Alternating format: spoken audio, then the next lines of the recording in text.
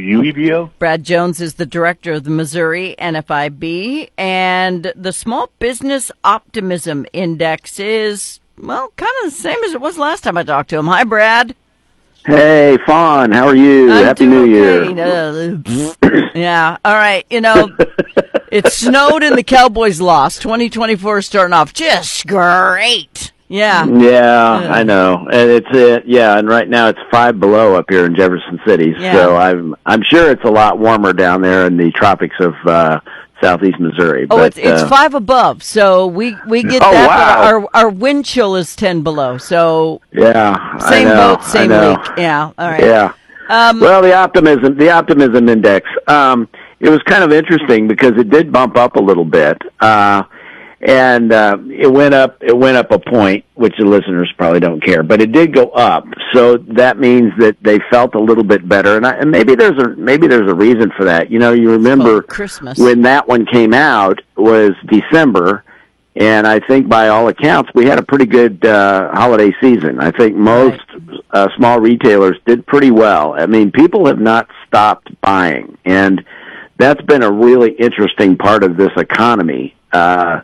The downside of this particular index was the fact that we've still got 40% of our membership that have job openings that they can't fill. Mm-hmm. So we've still got inflation that's a little bit higher than anybody wants, and it's just really, really difficult with unemployment being so really low in finding somebody to take those jobs. And they're hiring it's not people like they're not like on the spot. They're hiring people on the spot. I don't care if you have qualifications. I'll take you. I'll teach you. Upright and breathing is about all we need. Will you show up tomorrow? Yeah. Yeah. Oh, there's all kinds of crazy stories about what companies are doing these days to try to lure employees in. And, you know, it's not really fun that we're not trying, because I think we had, I don't remember what the percentage was of folks that actually tried to hire people last month. The issue is, are they qualified at all? And like we had 92% or something like that, still couldn't find anybody, even though they did try to hire folks. So, you know, that part of the economy has just been really, really the rain cloud over the small business sector, and that's hiring people. And you know, if people keep buying stuff, then you're going to have people to work. And you know, the poor business owner is already putting in 80, 90 hours a week, and it's just been a real maddening sort of a situation. I think if that part of it sort of chills out and we start seeing that 40% go down, well, I mean, the average for the survey is 22, so it's way up there. And as far as the index goes itself, you know, it's at 91.9, but yet the 50-year average is 98. So,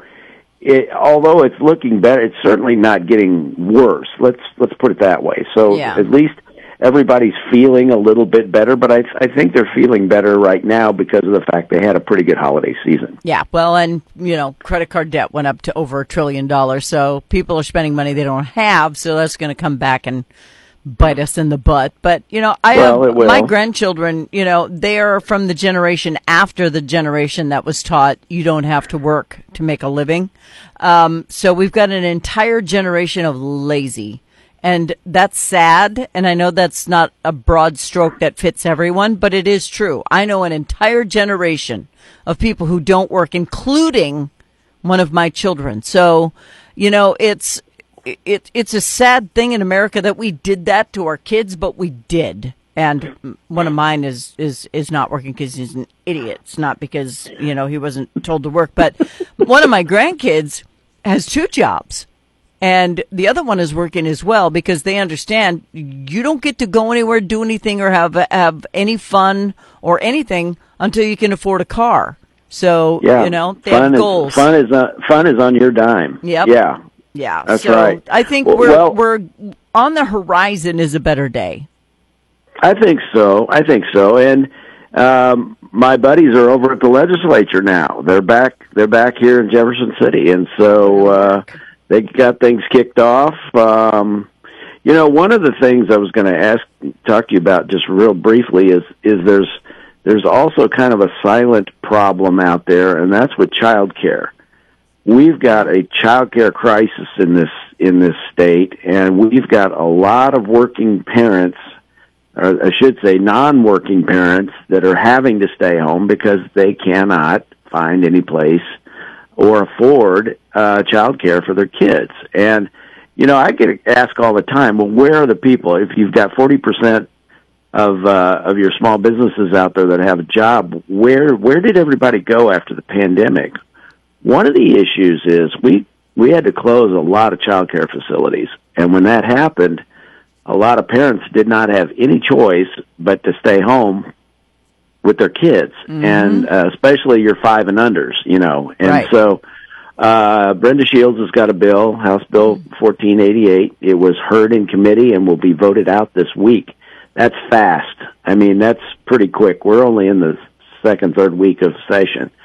So it provides some incentives for both employees, for the parents, for the employers, and for the child care facilities themselves. So it got a long way last year and didn't pass the Senate, go figure.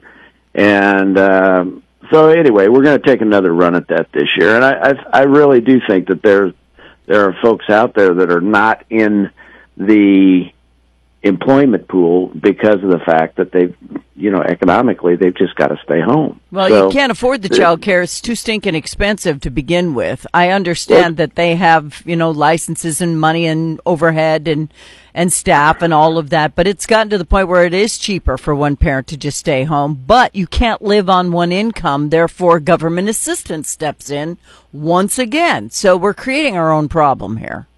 It was kind of an interesting discussion, Fawn. We were sitting around with some of my leadership council, some of our small businesses, and it's kind of an interesting mix of folks, because the folks that live in the cities said, well, we can't get child care because it is so expensive. Mm-hmm. And the rural people were saying, we can't get child care because it doesn't exist.